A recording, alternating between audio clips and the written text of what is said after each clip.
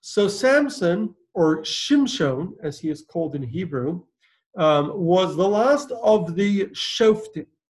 Shoftim, usually translated as judges from the Hebrew word shofet, was really a period in our Jewish history, one of the early periods that is described in one of the books of our scripture called the Book of Shoftim, the Book of Judges. Now, Samson is known for, as we'll see, for his strength, for his feat in killing Philistines who ruled Israel in his day. And as we'll see, Samson really stands out among Jewish leaders, both for his actions, that we'll see many of them are very strange, as well as lack of details about his religious role or his leadership role. As we're going to see, it's part of our history, but it's going to be a part of our history that really is somewhat at odds with a lot of our values and a lot of our beliefs in Judaism. So the period of Samson lived in, as we mentioned, was a period known as the period of the Shoftim, of the judges. This was a 350-year period that started with the conquest of Israel. After the death of Moses, Joshua led the people into Israel, where they captured and then split the land. Every person got a plot of land. Every tribe lived in a different region in the land of Israel. And after the death of Joshua, for the next 350 years or so, the period was known as a period of Shoftim, or the period of Judges. And this period continues until the times of the prophet Samuel. Samuel ushers in a new period as the mentor of King David, which becomes known as the period of the kingdom. Now, most periods of our Jewish history have extensive records. We Jews have always kept very good record, including when we go back to our biblical times and biblical history. We have very, very extensive records. However, the period of the Judges is one of those periods, one of a handful of periods in Jewish history where we have very limited information. The only record we have of the period of the Judges is really from the book Shoftim, from the book of Judges, which is a fairly short book. And it describes, the book of Judges essentially tells us who all the judges were. And these judges are not in the literal term judge, but they're rather the leaders of Israel during this period. So consistently throughout this period, there are Jewish leaders, and the leaders of Israel are referred to as Shoftim, are referred to as judges. So the book of Shoftim tells us the names of the different leaders and gives us different interesting stories that happen to some of these Shoftim. Now, these leaders, these Shoftim, do not appear at all to be religious leaders. They're military leaders mostly, or civil leaders, who lead Israel in battle against their enemies, different neighbors around them, or lead what could be called a loose federation of the Jewish tribes of Israel with no central authority. Now, while the judges appear to have the civil authority or lead the army or the civil authority of Israel, our oral tradition believes that at the same time there was always a strong central religious authority that was invested in what later became known as the Sanhedrin, or the Jewish Supreme Council. And in fact, most of our early, what we call rabbinic law, rules made by our sages, date back to this period, known as the period of Sophrim, in a religious perspective. And so there was a strong religious role, but not a strong civil authority. So we have many different Shoftim, some that have a lot of detailed stories, such as Devorah and Gidon and Yiftach, a number of whom have detailed stories. And the final one of these Shoftim, the final one of these judges, is going to be Shimshon, or Samson. Now, the first story of Samson that we are told of Shimshon is the story of his birth. Itself a fascinating story. There is nobody in Scripture about whom their birth is foretold and told in great detail in the way Samson's birth is told, with the exception of perhaps Yitzchak, Isaac, the son of Abraham, whose birth is predicted multiple times. So the book of Shoftim tells us how there was a Danite man, a man from the tribe of Dan, whose name was Manoach. Now Manoach and his wife, the book of Shoftim does not tell us his wife's name, though the Talmud does tell us that according to our traditions, her name was Tzalalphonit. So Manoach and his wife Tzalalphonit are barren. They have no children. And then an angel appears one day to Manoach's wife, telling her that she will have a son. And as we see from the story, she is unaware that this man is an angel. She thinks that this is just a man of God or a prophet. And this man tells Manoach's wife that your son that you will have will be a Nazarite. And so from when you get pregnant with him, you cannot eat any grapes or any grape products or drink any wine. Once born, he will be forbidden to drink any wine or eat any grapes or eat any grape products. And he will be, and you will also never cut his hair. Another rule of the Nazarites. The Talmud points out, interestingly, that the third rule of Nazarites, not to come in contact with the dead, is not told to Samson. And Samson, who indeed ends up killing many people in his lifetime, clearly does come in contact with the dead. And it appears that that third rule of the Nazarites was never instructed to Samson's parents. He was a unique kind of Nazarite that the Talmud calls a Samsonite Nazarite, because he was a Nazarite with a unique rule that he was able to come in contact with the dead. So anyway, Manoach's wife, hearing these instructions from this man, goes to her husband and tells her husband what had transpired. And her husband himself wants to hear these instructions directly from the man of God, but the man of God has disappeared. And so Manoach prays to God to send back this man to repeat the instructions. And so his wife is in the field again, and she sees this man who had given her the instructions the first time. She quickly calls her husband. Her husband comes. The angel repeats the same instructions, that they will have a son, and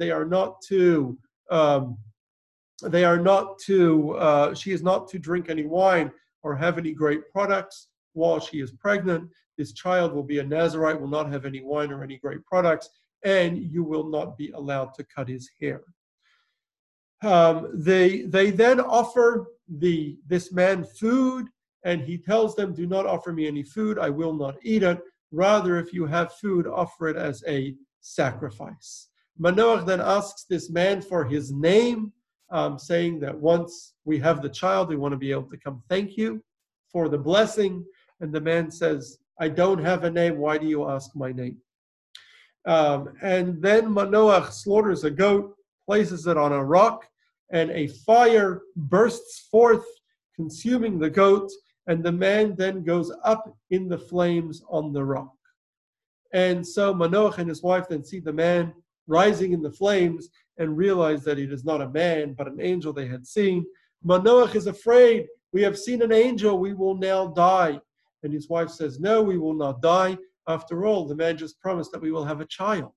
How can we die?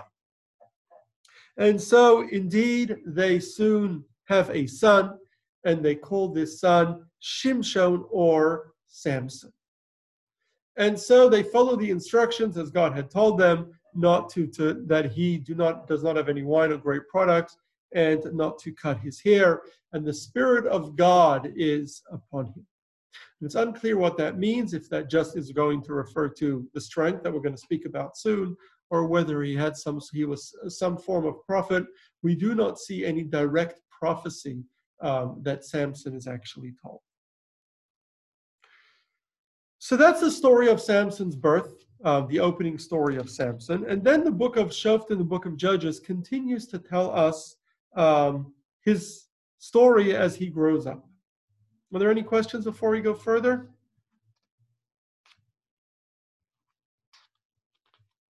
So Samson is now an adult, and we're told that Samson meets a Philistine woman in Timnah. Timnah is a town in southern Israel, who he wishes to marry. He tells his parents that he wants to marry this Philistine girl from Timnah. At first, his parents refuse, insisting that he marry a Jewish girl. Why would you want to marry a Philistine woman? And insisting, as any good Jewish parent, I guess, would, that he marry a Jewish girl. The book of Shoftim and Judges tells us that Samson married this woman wanted to marry this woman because he was looking for an excuse to fight with the Philistines. Now we're told that these times the Philistines ruled over Israel. So Israel was under Philistine control. Philistine was an area along the southwest coast of Israel, where the towns of Ashdod, Ashkelon, and Gaza are today. The southern coast of Israel was where the Philistines lived, and the Philistines at the time ruled over all of Israel. And so Samson's looking for a fight, and so he decides he wants to marry a Philistine woman. He wants to marry this woman from Timnah. Now, Maimonides, the great Jewish commentator who lived some 800 years ago, writes that it could not be that Samson married a Philistine woman, whom, by the way, we don't know her name. It could not be that Samson married a Philistine woman without converting her. We know that the Torah tells us explicitly that it is forbidden for a Jew to marry outside of the faith, to marry a non-Jew. The Torah is explicit about that in a number of places. And so it would not be possible that a Jewish leader and a Jewish hero who had the Spirit of God upon him would transgress the Torah so blatantly and marry a non-Jewish woman. And Maimonides makes a similar point about King Solomon, who also has non-Jewish wives. Those are the two biblical figures that have non-Jewish wives. Other than that, it's generally unheard of, even throughout Scripture. We do later, in fact, in the story of Ezra, have where people are married, have non-Jewish wives, and Ezra is very upset about it and makes an effort to get everyone to divorce their non-Jewish spouses. So Maimonides insists it couldn't be possible that Samson would have married a non-Jewish woman without converting her, and therefore he says it must be that Samson first converted her, that she first converted to Judaism before getting married to her. Anyway, Samson goes back. He finally does convince his parents to agree to this marriage. Rabbi, I had a question. So who actually put the book of Shoftim together? Who wrote that book? That's a very good question. The Talmud says that it was written by Shmuel, by Samuel, who lived right at the end of the times of Shoftim, of Judges. The book itself doesn't have a clear author. So wouldn't Shmuel have known about this lady and whether she truly became a Jewish wife? Yeah, Maimonides said that he didn't bother. The book of Shoftim doesn't bother writing, and the same also in the book of Kings when it speaks about Solomon marrying Jewish women of non-Jewish birth, because it was obvious that they wouldn't marry non-Jews. It was obvious that even though her father was Philistine, her parents were Philistine, she was obviously had converted to Judaism. That was obvious, a given. No need to say it. So again, there's no biblical source for it. There's no source even in the early works of Judaism, in the Talmud, which speaks about Samson, in the book of Sota, and in other in Midrashim that mention Samson. There's no record of the women being Jewish. Maimonides only writes later that it's an obvious thing. So then we're told that Samson, on his way to Timnah to finalize the marriage, finalize the engagement, he is attacked by a group of lions. And he slays them with his bare hands, and this is his first feat of strength. He has this superhuman strength that God gives him that allows him to slay the lion as if he would be killing a young goat. And so with his superhuman strength, slays it with his bare hands. He goes to Timnah, where he finalizes his engagement. And then at a later time, sometime later, he's going to Timnah, and there he sees a beehive in the carcass of the lion that he had killed, and he takes honey from the beehive. Then he goes with his father back to Timnah for the wedding. The father-in-law is there, or the wife's family is there, together, the bride's family, together with 30 Philistine friends that come to celebrate in the wedding.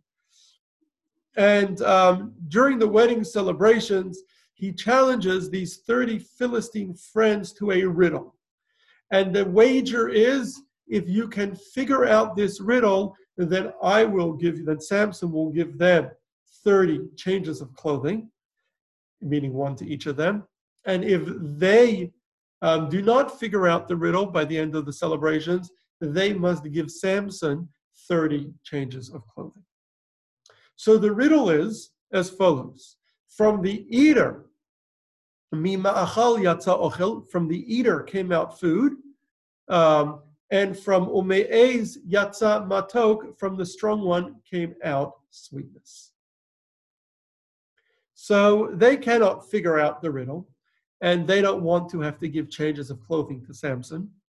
And so they go to his bride, and they threaten Samson's bride that she better tell them the riddle, or else they will burn down her father's house. She is afraid of her father's house being burned down. She turns to Samson and says, Samson, you told the Philistines a riddle. Why don't you tell me the solution to the riddle, the answer to the riddle? Samson said, I didn't even tell my parents the answer. You want me to tell you? She begs him. She says, you don't really love me if you don't tell me. And so finally, on the seventh day of the celebrations, he gives in and he tells her the answer of the riddle. She goes and tells these 30 Philistines. They come to Samson with the solution. They say, what is stronger than a lion? What is sweeter than honey? It must be a dead lion that became a beehive. And so Samson responds to them, had you not gone to my wife, you would have never gotten the answer, obviously understanding that his wife had told them the answer. He goes to Ashkelon, where he kills 30 Philistines, takes their clothing, and gives it to the Philistine men. Here again, you see Samson's violence, his being prepared to kill Philistines randomly. They were the rulers of Israel at the time and ruled Israel viciously and persecuted Israel. But even so, you see Samson, that he does kill with impunity and kills these 30 Philistines, taking their clothing. He's now angry at his wife. He leaves her and goes back to his parents' home. Sometime later, it's now summertime, he comes back to Timnah to go back to her, and he discovers that she had meanwhile married someone else. And so he goes to her father and says, how can she marry someone else? She was married to me. And her father apologizes and says, you can marry her sister. And Samson is upset. And so he takes revenge of the Philistines by catching 300 foxes. And he ties the foxes in pairs. He ties their tails to each other and places a burning torch in the tails of these foxes that are tied to each other. And then he releases these foxes tied back to back by their tails with a burning torch in their tails. He releases them among the Philistine fields that are now ripe with grain in the summer. And the foxes run around the fields and torch all the fields, and the Philistines' fields burn. The Philistines find out who did it. Samson did it because he was angry that his wife went and married somebody else. So the Philistines decide to appease Samson by letting out their anger on Samson's wife and in-laws, and they kill Samson's wife and her parents. Samson is further upset that they killed his wife, and so he continues to slaughter many Philistines. What we see from this story is Samson's constantly killing Philistines, the oppressors of Israel, but not on behalf of Israel, not with a Jewish army defending themselves from the Philistines, but really for his own personal reasons, for his own personal revenge. The Philistines gathered to attack Israel, angry at what Samson had done. The people of Judah go to the Philistines and say, "Why are you attacking us? What did we do?"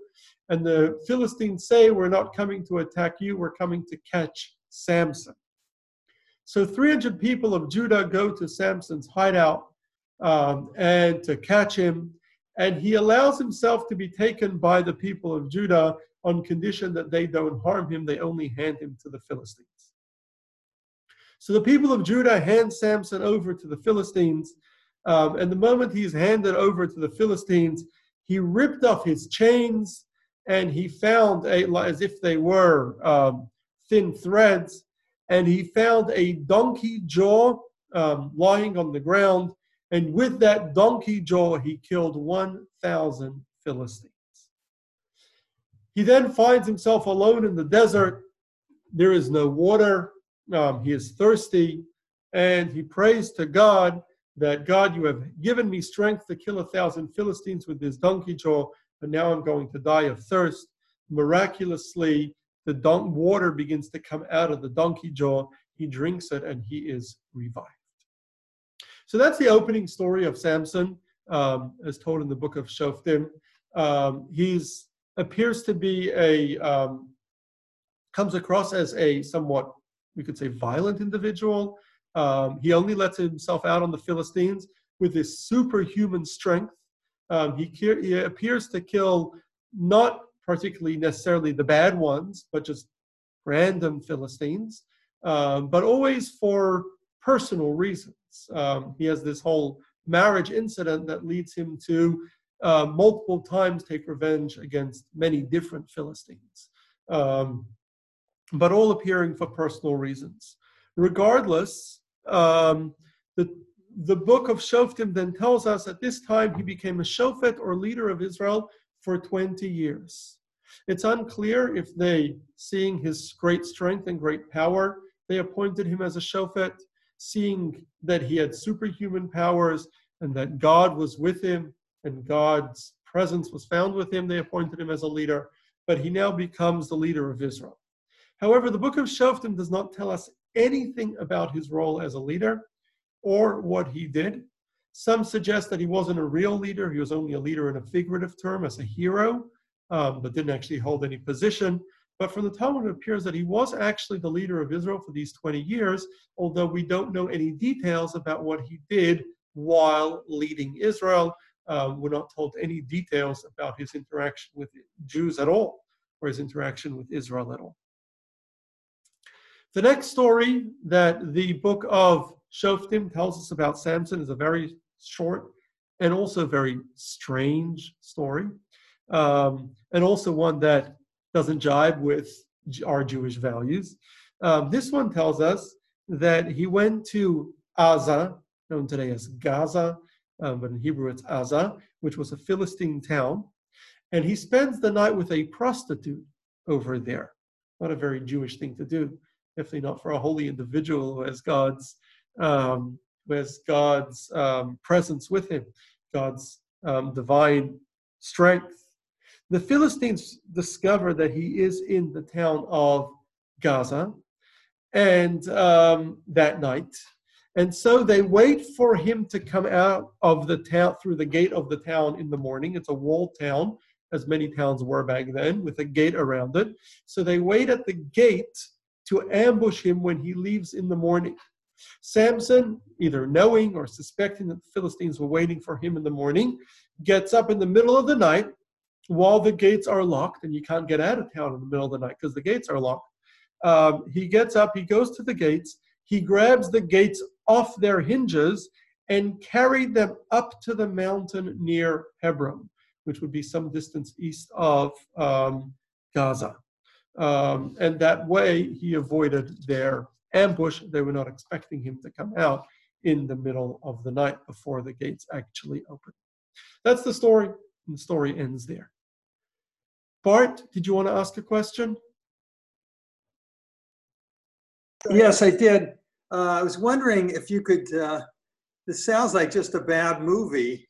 Can you give what the relevance and the benefit of going over this story is? Very good question. Let's finish the story and then we'll talk about it. Okay. So his third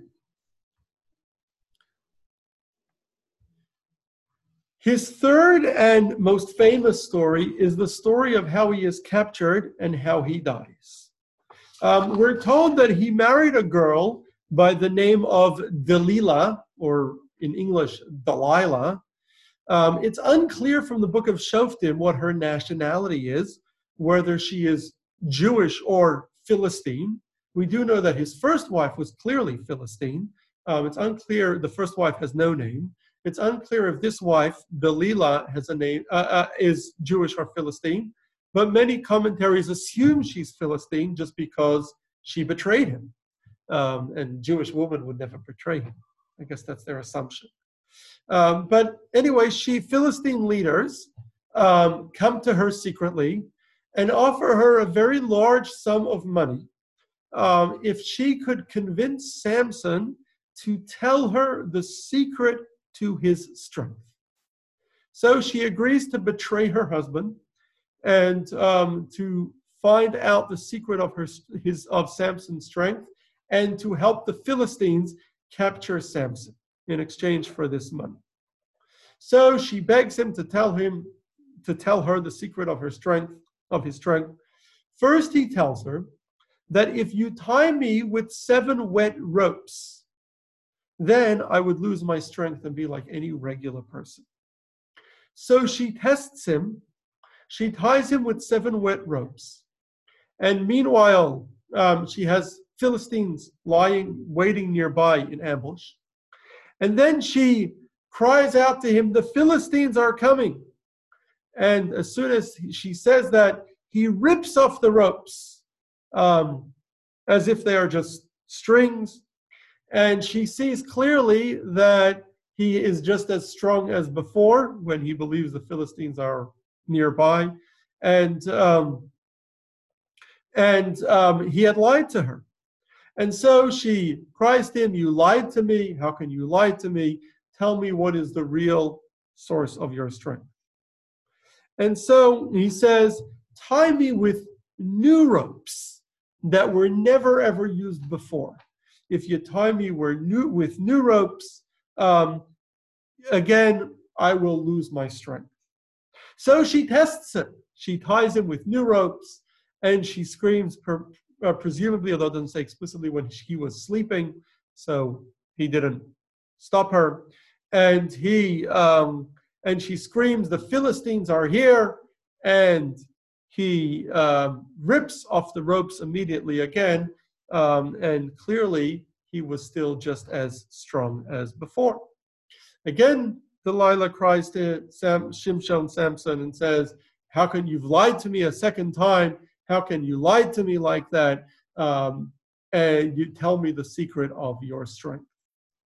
And so he says, "The secret of my strength is that if you tie my hair to a weaving pole," and a weaving pole, they would have the threads strung on a pole in order to weave, on poles between 2 poles in order to weave between them.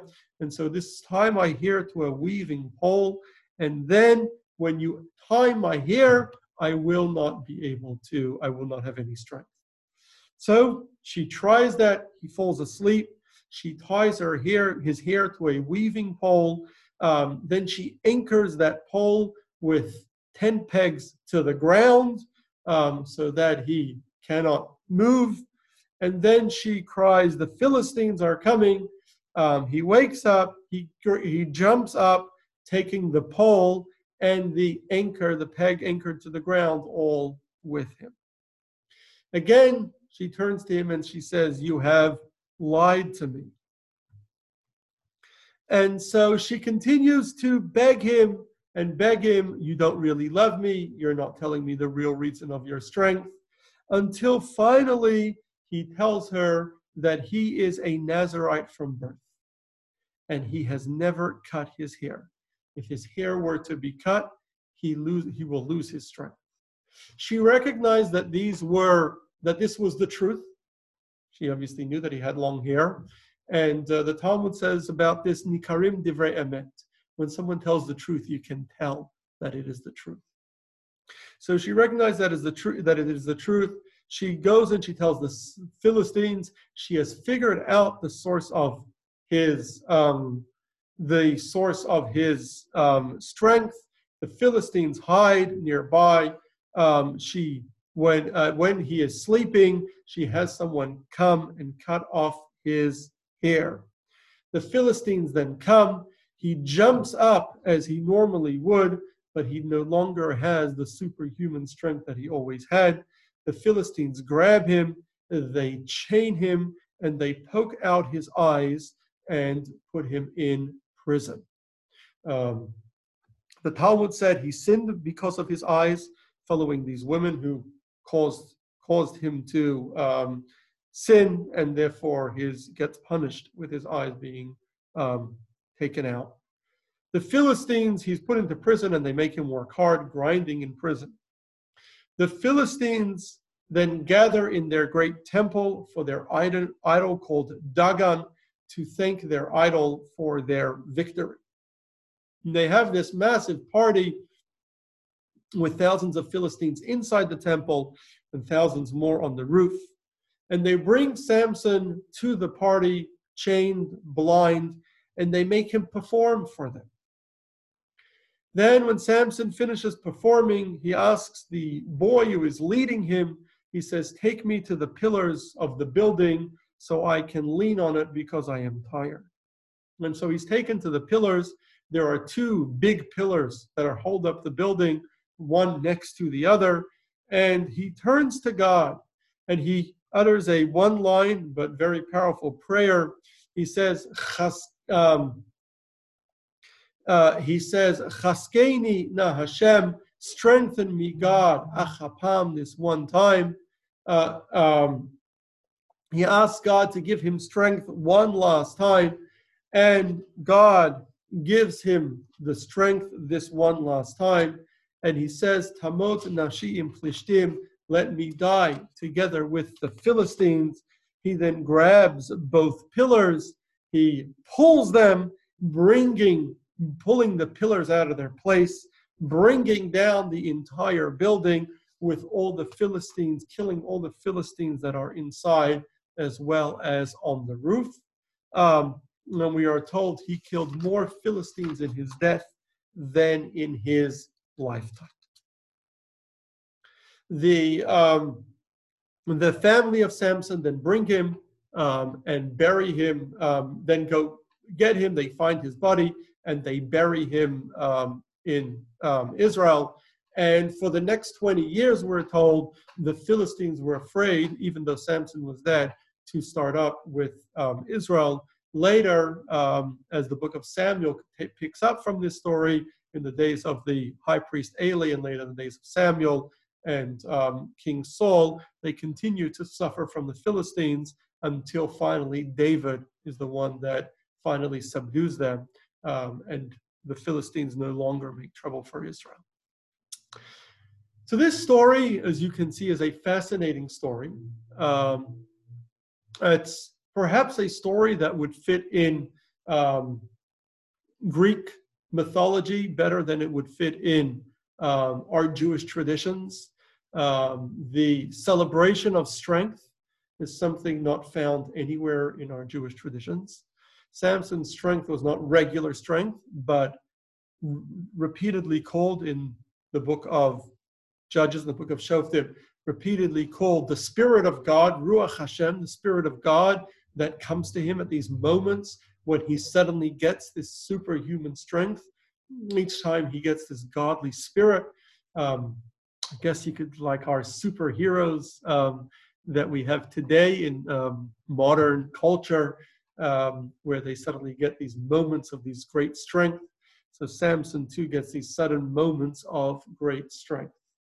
But really a story speaking about strength, he does pray to God twice, but other than his prayers, there is very little, and the fact that, and his birth, which was predicted by an angel, other than that, there is very little Judaism or relationship with God. Samson is not a prophet, doesn't speak to God at any time.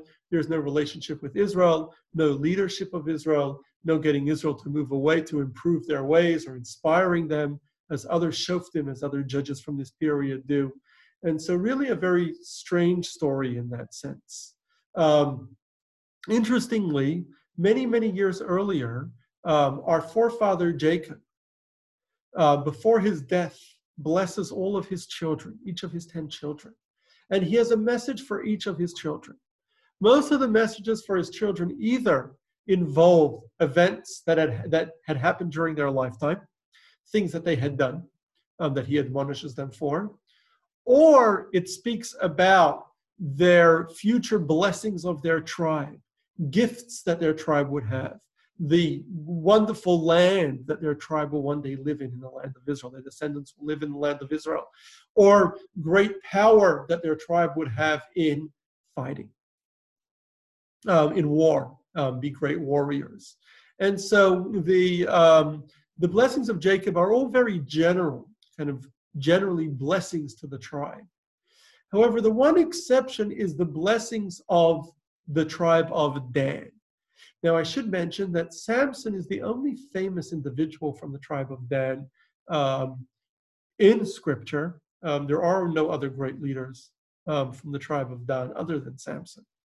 And so when Jacob comes to bless his son Dan, he tells Dan, Dan Yadin Amo Dan will judge his people among one of the tribes, Kachat Shiftei Yisrael, like one of the tribes of Israel.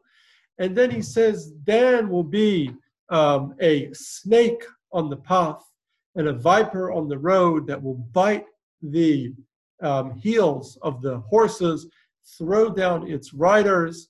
And then he concludes very strangely with the words, Lishuatcha kiviti Hashem, for your salvation I await Hashem.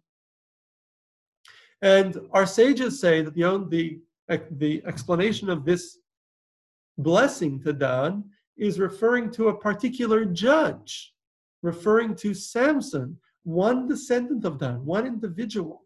The only individual that Jacob refers to directly in his blessings, and telling Dan how he will have a descendant who will lead Israel and will attack Israel's enemies, destroying them, killing them, and then concluding with the words, Lishuatcha kiviti Hashem, for your salvation I await, O God, referring to those final moments of Samson, where Samson asks God to give me strength just this one more time, this one last salvation. Jacob prays for, or speaks of, how he would get this salvation one last time.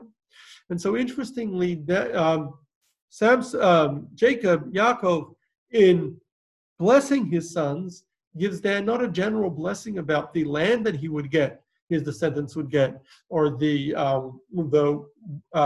powers of his descent, the success in war of his descendants, but rather gives Dan, or the success in study he gives to some of them, but rather gives Dan a blessing, really a prediction about this descendant that he would have, this descendant Samson.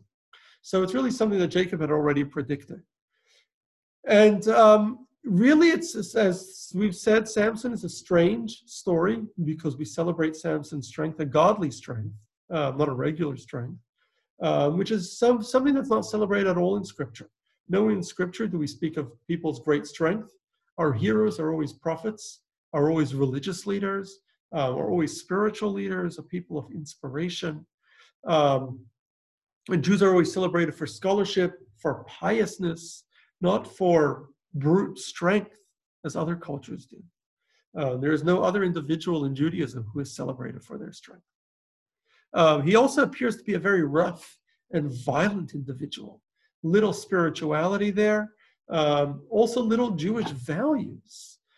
He seems to be killing Philistines even if they were our enemies, but with impunity, without just randomly. He also seems to have a weakness for women, something that is definitely not a Jewish value. He appears to be a very rough, violent individual. Yet his birth is foretold and predicted by an angel, and an angel says that he will be Nazir Elokim, a Nazir of God, from his birth. He's also, as we've seen, a leader of Israel for 20 years. He spends 20 years as a leader of Israel, though we don't know what he actually did in his capacity as a leader. At no point does he raise an army. At no point does he defend Israel against invaders. He attacks Philistines, but not when they're trying to attack Israel. And we don't see any particular way that he leads Israel, though we are told he is a leader from Israel, of Israel. So he clearly, though, represents the power of God. He clearly represents God's ability to allow humans to do superhuman feats. So Samson remains a very, very strange story in Scripture, one that doesn't, as we said, fit with our Jewish values, one that sounds very strange, and one wonders why Samuel, the authors of the book of Shoftim, would have even included these stories. Why would Samson even be our hero? Why would Shimshon be our hero? So perhaps, possibly, Samson represents a power of God. While throughout most of our Scripture we only have one Samson, because it's not our main focus on God's role in our world. Our main focus is on spirituality, on scholarship, on knowledge, on piety, on doing the right thing, on charity. But he represents the power of God. He represents God's ability to allow humans to do superhuman feat. Samson represents our ability, our power for regular people to do things that regular people cannot do. Perhaps Samson then serves for us as a lesson of God's role in our lives. Our ability to be able to do anything with God's help. Samson comes at the very end of the period of Judges. Judges was, as we said, a period that was between the early days of Israel, when Israel first settled, in the days of Moses and Joshua first came to the land, and when they actually become a real nation with a temple, a kingdom, later in the days under Samuel's leadership, and in the days of Saul, King David, and later King Solomon. It's kind of this in-between time. An in-between time of when we were just a group of people, a tribe, if you will, that had left Egypt and settled in the Promised Land, and when we actually become a nation, when we become God's people, when we become a nation of our own, a kingdom of our own.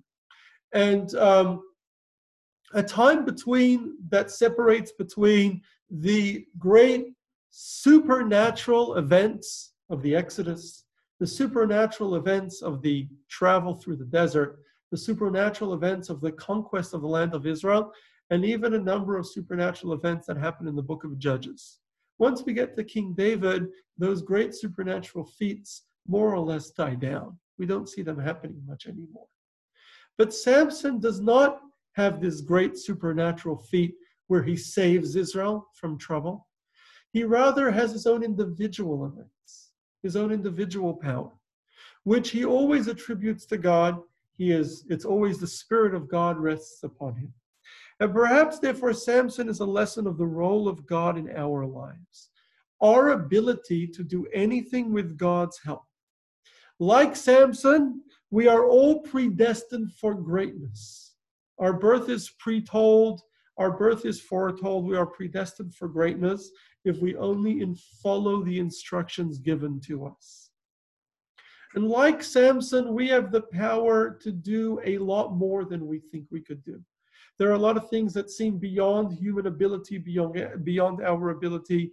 Yet, like Samson, we can do a lot more than we ever thought we can do if we just put our minds to it. But like said, with God's help, God is there with us, allowing us to do things we never dreamed we would be able to do. But like Samson, we also have the ability to fall very quickly, to fail if we are not careful. Anybody, even Samson, even someone with God's Spirit and with God's help, even someone who has succeeded with God's help, can still fail if they do not watch out, if they're not careful and look out for the pitfalls in life. So perhaps the reason why the prophet gave us the story of Samson, the reason why the book of Judges gives us the story of Samson, is for us to take our own lesson from Samson. Know about that God's role in our lives and our ability to do anything that we can with God's help, but know that we are predestined for greatness if we follow what we're supposed to be doing. Know that we have power to do more than we can, but more than we think we could do. But like Samson, we can fall very quickly if we are not careful. Yet, despite the lessons that we can take, Samson remains one of the strange stories in our scripture that perhaps ultimately we don't know, one of the riddles perhaps in scripture that ultimately we don't know how it fits or why it's there. Ultimately, there's no clear answer as to why we have that story there. And yet it's a story, it's part of our Torah, part of our history, a part of Judaism. I know there are a number of questions. Let me open it up to questions. Bart, I see you've been waiting. Yeah, I just had two things. One is maybe part of the lesson, and just reinforce what you were saying, is doing the right thing, but marrying a nice Jewish girl instead of... yes, the pitfalls of marrying outside the faith. Very good. Definitely. The Talmud mentions that, the pitfalls of marrying outside the faith, or the ability of someone to be driven by love and their love to end up being the source of their downfall. Yeah, and I think that's interesting. And then I just wanted to share with you, Sandy had this book from her childhood, published in 1941, and it was called the Illustrated Book of the Old Testament, of course, the Torah. And there's a picture in there of Samson in the with the Philistines around him and the pillars falling down. I just wanted to show you that. Christians have done over the years a lot of art of our biblical stories, both pictures and sculptures. We Jews generally did not do art of biblical figures, okay, because for us, well, firstly, whether the Old Testament is the Torah or not is a subject of its own that we're going to address in a couple of weeks. We're going to do a class, is the Bible. It was published in 1941. We will do a class on that. While Christians have depicted scripture in art extensively, Jews historically have not done so. Because we see the stories as scripture, while we believe that they actually happened and they are real stories, they're stories not of just a history, but we believe the Torah is lessons. And the stories are not meant to be taken for movies or for stories just to be told or to be drawn, but to learn lessons from. And we're supposed to see the spiritual side of these stories. So generally, our ancestors did not create art out of scripture. If you see Jewish art, if you go to older synagogues that have Jewish art in their stained glass or painted on the walls, you'll see the art will be of the 12 tribes, of the tribal flags, of the priestly vestments, of the temple. We don't have art of stories of the scripture. Now, it could be that some Jews have tried to create art in recent years due to Christian influence and assimilation, but it generally is not a Jewish thing.